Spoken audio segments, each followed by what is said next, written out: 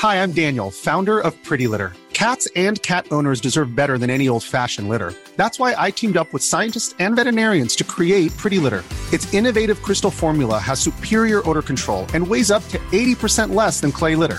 Pretty Litter even monitors health by changing colors to help detect early signs of potential illness. It's the world's smartest kitty litter. Go to prettylitter.com and use code ACAST for 20% off your first order and a free cat toy. Terms and conditions apply. See site for details. I'm Sandra, and I'm just the professional your small business was looking for. But you didn't hire me because you didn't use LinkedIn Jobs. LinkedIn has professionals you can't find anywhere else, including those who aren't actively looking for a new job, but might be open to the perfect role, like me. In a given month, over 70% of LinkedIn users don't visit other leading job sites. So if you're not looking on LinkedIn, you'll miss out on great candidates like Sandra. Start hiring professionals like a professional. Post your free job on linkedin.com/people today.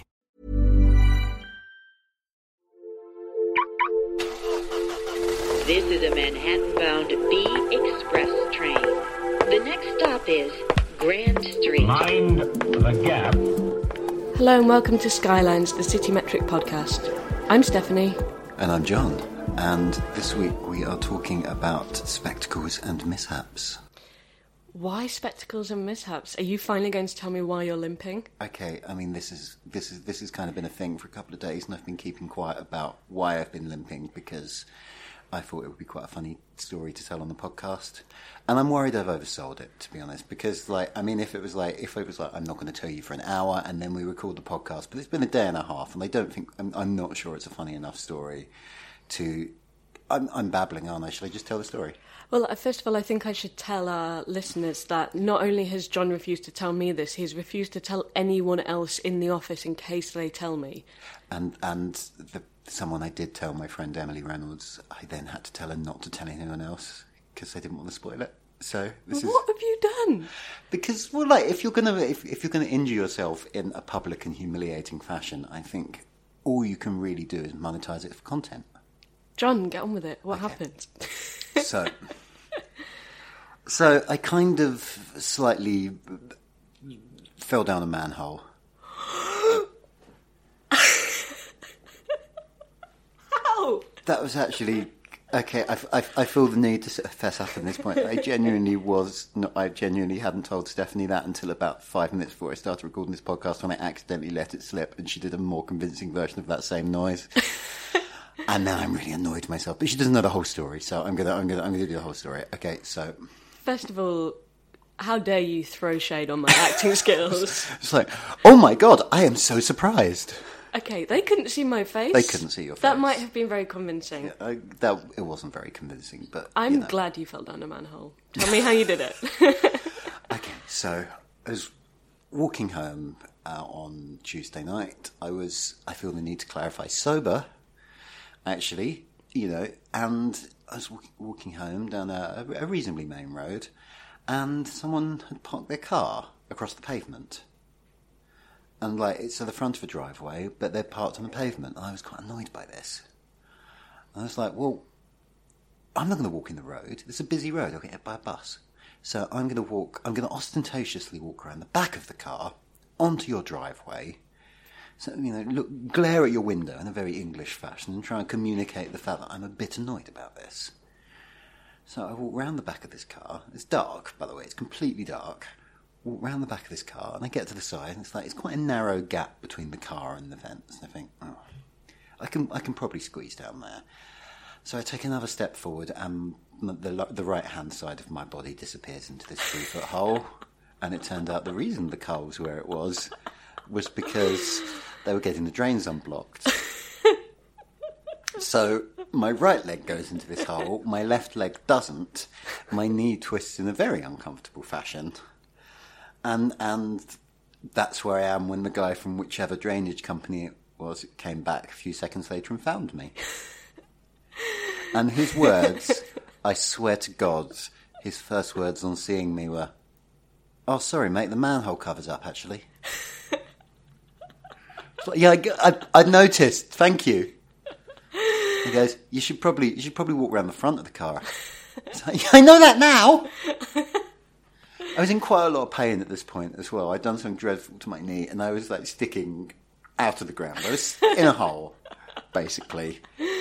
And yeah, so by a miracle, I did not break the skin. I did not rip any clothing. I was wearing my best suit as well. I did not rip any item of clothing. I did not drop my phone, other than my knee and my pry. That was completely fine. So I just sort of pulled myself out of this hole. And sort of, what really annoyed me, I think, was that the guy from this drainage company, I kind of wanted him to look like he was frightened I was going to sue. I wasn't going to sue him. I'm not that kind of person. But I wanted him to be momentarily concerned that he might have done something that could sort of end his career or something.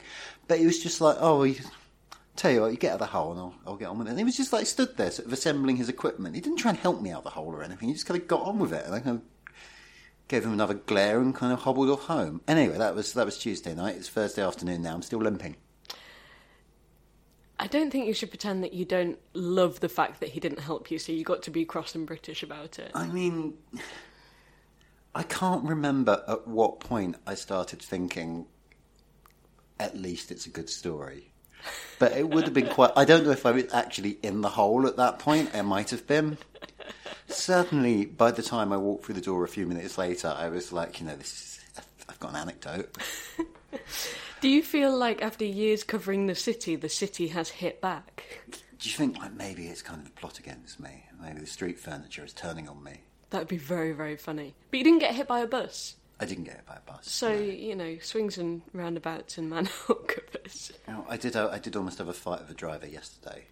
Why? Entirely separately. Because, like, at Ludgate Circus, just round the corner from the office, this guy had kind of crossed the junction with, like, the crosshatching, and he shouldn't have. And he knew he shouldn't have. He was sat in this hatched bit, and pedestrians were crossing in front of him. And he was still edging forward, and there was only like 2 or 3 feet between him and the bus in front, and he was still edging forward with people literally in front of the car, and I just got really enraged and banged on his dashboard. He got out of the car and started yelling at me, like, if you do that again, next time I see you, it's like, you're never going to see me again, this is London. Right. Well, I love that we're finding out, and I'm really glad that all of our listeners are coming on this journey with us, is that I have a lot of rage. Well, you have a lot of rage, and also, you cannot handle city living, mate. It's cars. Cars annoy me. This is the cruel irony of... I don't start on train drivers. It's, Is this why you're so into public transport? I've done this before. I get really annoyed when people, like, drive their car in a dangerous way in the city, I'm just telling stories about fights I almost had now. But like another time on my cycle between my home and my old office, it was mostly sort of down relatively segregated paths and kind of nice little back streets and so on. But there was one very short bit where you had to share a main road for like a couple of 100 metres and then turn off to the right. And so, because you're turning to the right, you kind of got to sit in the middle of the carriageway or on the right. You can't be in the left because then you're going to go in front of... And yeah, I was going to turn off very soon, but this white van behind me, and it was a white van, all the cliches. The driver got really, really annoyed that this guy on a bike, a Boris bike as well, a higher bike, was where he wanted to drive. So he was like properly sort of coming up behind me and honking and just trying to sort of steer me into... Basically trying to force me into the path of the oncoming traffic. Like, I don't know if that was what he was consciously doing, but that was the effect. He was like... And I got so annoyed, I just stopped and started banging on his front. At which point, all the aggression drained out of his face in one instant, because he could just see the twat on a higher bike with quite long hair and a blazer, and he just thought I was like. And it was only when they got off the bike he realised I was actually quite a lot bigger than him. And I was like properly banging on the dashboard, screaming, "You're going to kill someone like that!" It really is. I don't know why. It's the one thing that really brings out my rage. I know. It just really makes me laugh. This idea that you turn around and become this kind of Essex Hulk who just slams on dashboards across the city. It's just. I don't know why. It's like this. It's definitely a form of road rage. This is like the superhero persona that we should have known you have. It's like I think it's like this sort of fight or flight instinct, isn't it? But it's like the only thing that brings it out in me is like dangerous inner city driving for some reason. All of my stories are like, I nearly got hit by a Boris bike once, but I was on the Roman road in Bow and I nearly got hit by a hearse. And I thought that story would be so good, I'd just take it. That's fine. I mean, can you really enjoy the anecdote if the hearse kills you? I mean, do you, if you imagine your funeral and everyone's trying to keep a straight face, how do you feel about that? That sounds ideal. It's exactly the funeral situation I want. I want comic death, narrative irony, you know. The listeners have probably gathered by now this is one of our more formless episodes, but can I tell you a story from my grandmother's funeral? Sure. It is city related again. So that's this. For some reason, all my grandparents, or the three of the dead, have like had the same humanist preacher. He must be like the only humanist preacher who does this part of Outer London, and none of them are religious. But firstly, this guy hands everyone like a little poem on a card, on a laminated card, and says, you know, something you might want to think about during the service. And it's some like poem about remembrance, and it's nonsense. Like I'm bored halfway through this, so I turn it over, and on the back it's like, if anyone you love dies, why not call me on? It's like, which I think is the most amazing form of advertising I've ever encountered. But the only reason other than that, the only reason this guy sticks in my mind is when my maternal grandmother died in 2002, and he was saying, I want everyone to take a moment, contemplation, to think of Pat's life's journey from Plaistow to Hornchurch. And I'm sat there thinking, Dagenham East, Elm Park, Hornchurch, that's 9 stops on the district line. That is not a life's journey. That's a commute. That's about 20 minutes. It's like, this is an amazing way of reducing 70 years of life into 9 stops on the tube. I think, well, we've just talked about death, so should we now talk about the other thing we were discussing this week, which is the other kind of sacrament? Oh, we could have called this Births, Marriages and Deaths. Or maybe that's the episode title. Maybe that is the episode title. Okay, anyway, okay. They will already know this by this point in the podcast. Yeah, I know, but I like being a bit meta, showing them the process. So John and I shared this article with each other this week about a man who publicly proposed to his now fiancée on the metro. And what did you make of it, John? Because I have very complex feelings about this. I'm not entirely comfortable with public displays of affection in any... I mean, I'm quite repressed at the best of times. I mean, like, I'm not really okay with emotions. Right, so if you're completely out. Yeah. Okay. I just think it's... I mean, what if she says no? See, this is my problem. So we were kind of talking... Tell the story. We were talking about public proposals and the idea that you propose on public transport. And I have 2 key concerns. I'm completely fine with public displays of affection. I'm actually quite soft compared to Hardman from Essex over here. So I go, brilliant, you know, celebrate your love wherever you want to. My problems are this. A, if it interrupts the service in any way, I am not happy with you doing it. It's a bit selfish. That is incredibly selfish. It's like if you want to kill yourself, you can do it in a way that isn't going to stop the trains for a couple of hours. John, don't say that. Oh, it's true though. It's like... But let's divorce that from the question of public proposals. By all accounts, it's a horrible way to go as well. It's very... I'm gonna park that. But also the anxiety factor. I could not be in that carriage watching, not knowing she was going to say yes. To me, that is just you can tell I cannot talk with the second-hand anxiety of that. But maybe I'm just cruel and judgmental and cynical. What if... I mean, I guess my thing with public proposals is it does kind of create pressure. And what if she doesn't want to say yes? What if she's been thinking about breaking it off? And like, if you've got all those people watching it must be much harder to say, I don't like where this relationship is going. We need to talk about this. You can't really do that, can you? Oh, I'm trying to remember if I've ever seen a breakup on public transport. I've seen breakups in cafes and restaurants, but I don't think I've ever seen anyone get dumped on the tube. I mean, you wouldn't want to do it on the tube, would you? No. I mean, you could make a quick getaway at the end.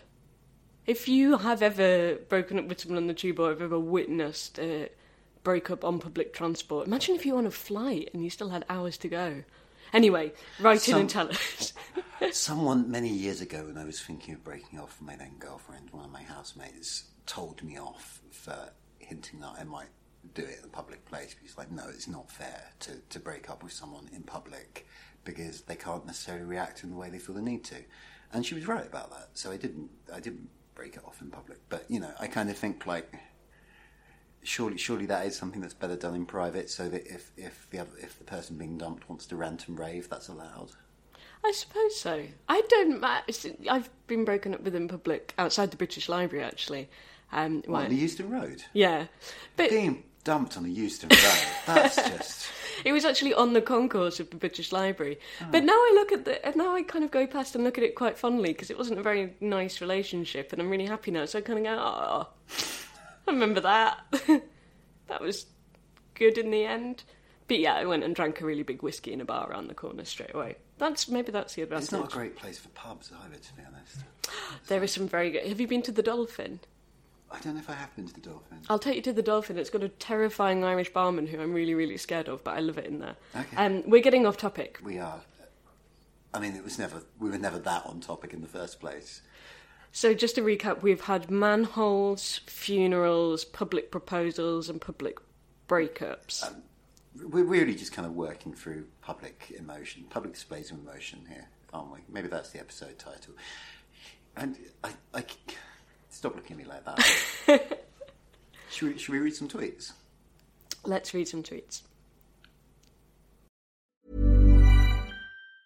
When you're ready to pop the question, the last thing you want to do is second-guess the ring. At BlueNile.com, you can design a one-of-a-kind ring with the ease and convenience of shopping online. Choose your diamond and setting. When you find the one, you'll get it delivered right to your door. Go to BlueNile.com and use promo code LISTEN to get $50 off your purchase of $500 or more. That's code LISTEN at BlueNile.com for $50 off your purchase. BlueNile.com, code LISTEN. Hey there, it's Michelle Norris. I'm host of a podcast called Your Mama's Kitchen. When I travel, I'm usually looking for a way to find a taste of home when I'm not at home. And one of the things I love to do when I am at home is entertain. And Airbnb allows me to do that. When I was in California recently, I rented a house that had a great kitchen. And when we were sitting around the table, we were all thinking, we're in someone else's house. Someone could be in all of our homes as well. If you have a home, but you're not always at home, you have an Airbnb.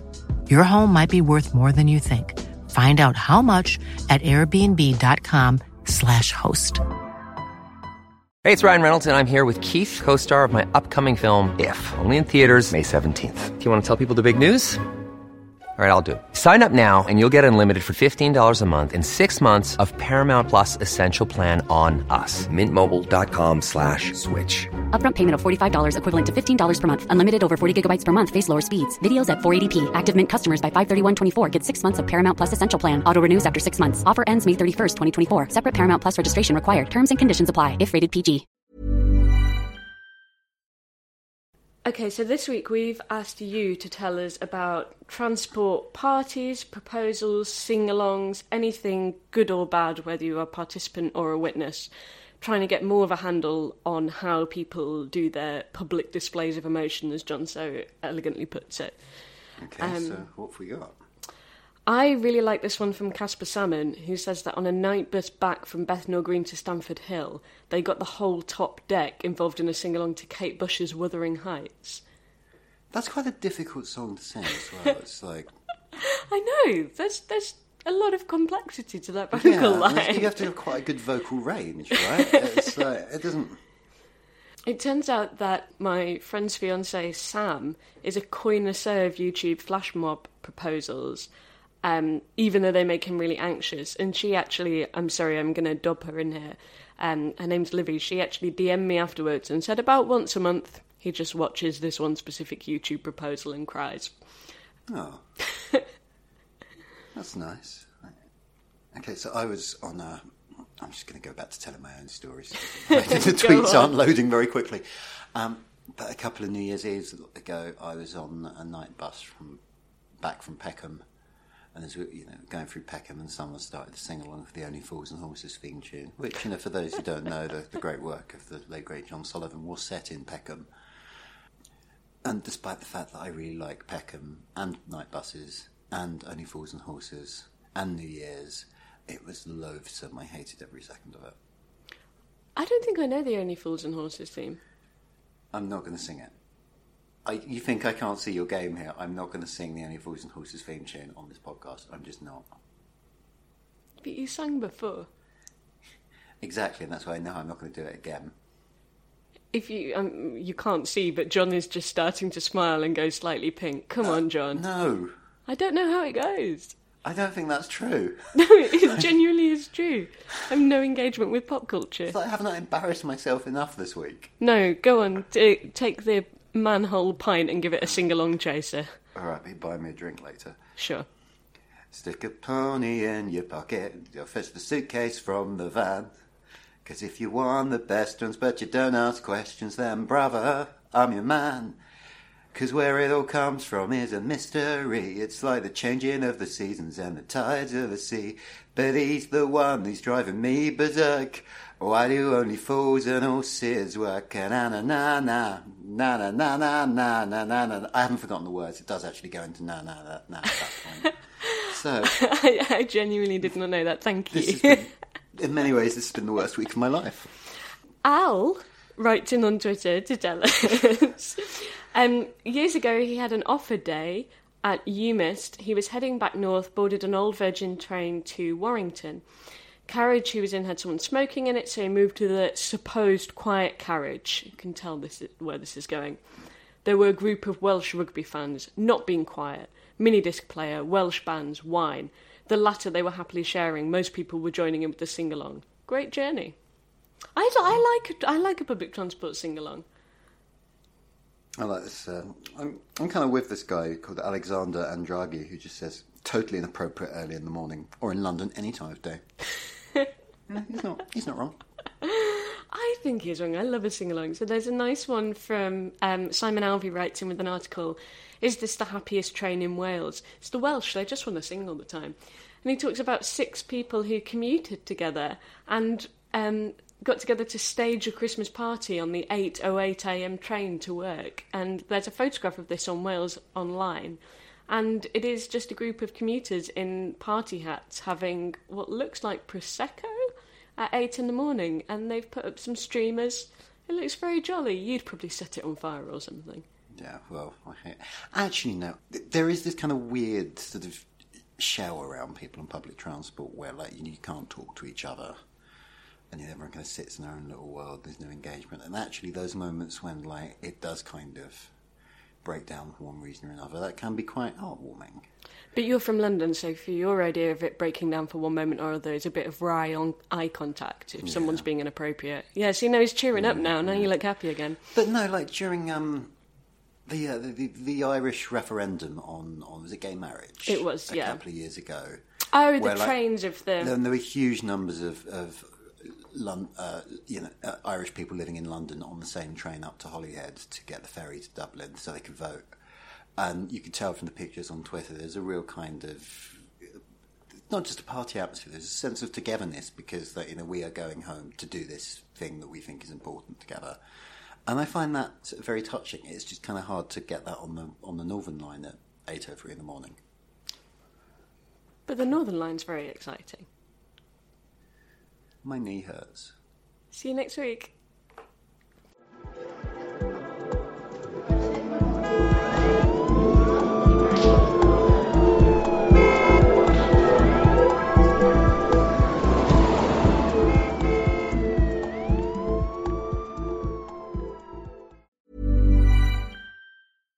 Hi, I'm Daniel, founder of Pretty Litter. Cats and cat owners deserve better than any old-fashioned litter. That's why I teamed up with scientists and veterinarians to create Pretty Litter. Its innovative crystal formula has superior odor control and weighs up to 80% less than clay litter.